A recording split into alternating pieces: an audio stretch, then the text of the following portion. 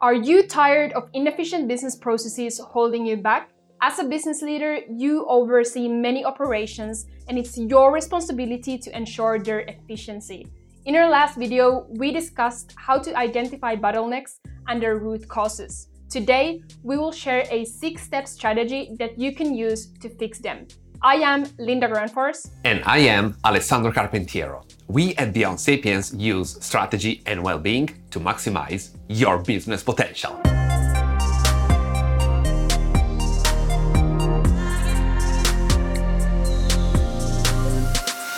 Number 1 is setting clear goals for how you will start improving a business process. If your process is lacking, it's crucial for you to first understand if the process is serving your end goal or not. This allows you to identify how essential the process itself is and how much you need to change things within it. If the process is building towards the business goals, good. Then you will need to clarify the goals of how to improve the process itself. A helpful metaphor for this exercise could be a staircase, for example. Each step must be defined and in place to reach the top of the staircase. Similarly, to achieve your business goals, it's crucial to set smaller, achievable goals along the way. These incremental steps are just as important as the ultimate objective when it comes to fixing inefficiencies in your business processes. In case you find that the process does not serve your business goals, then you must evaluate if it's worth investing time and resources to improve it, or if it should be replaced or removed entirely. Ultimately, you want a clear goal for the process, whether improving or removing it, and smaller goals to facilitate that change. Now that you have a clear goal, it's time to create a comprehensive plan of action to achieve it. The more specific you are, the better. This will create clarity around your team and positively impact performance. To develop a solid plan, break it down into 3 main parts. The first step is to define the actions needed to improve the inefficient process you identified. Let's use the example of a customer experience team prioritizing quick response times over quality answers. A specific action could be to increase the target response time so that the team feels less pressure to reply quickly and can focus on providing high-quality answers.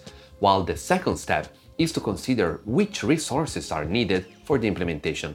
This could be personnel, equipment, or software.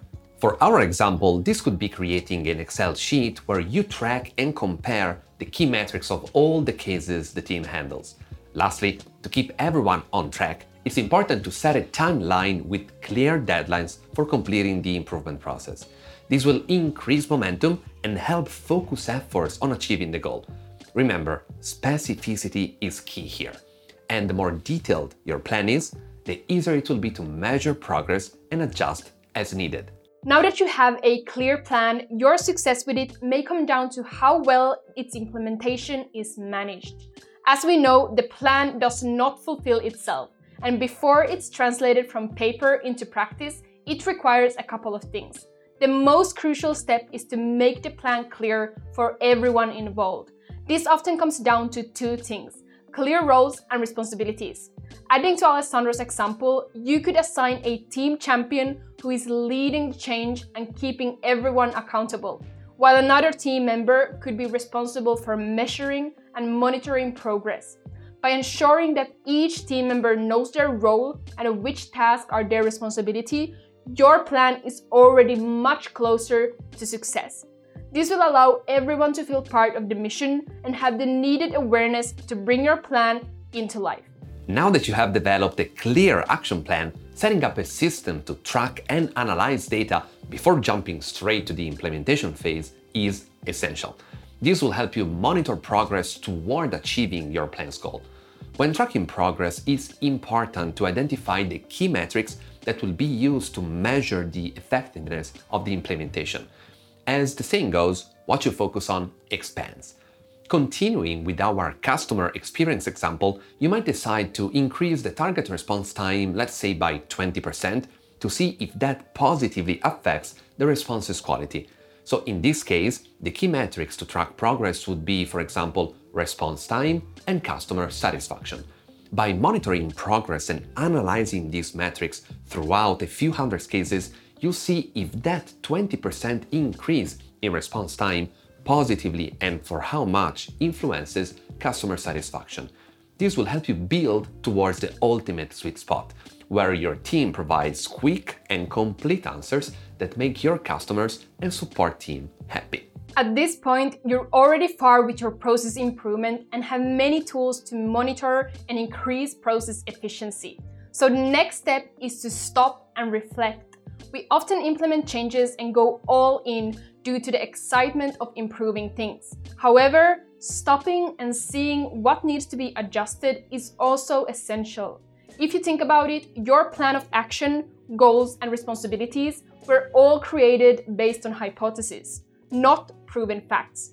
This means that we can never be 100% sure that what we implemented is the ultimate truth or the only right choice.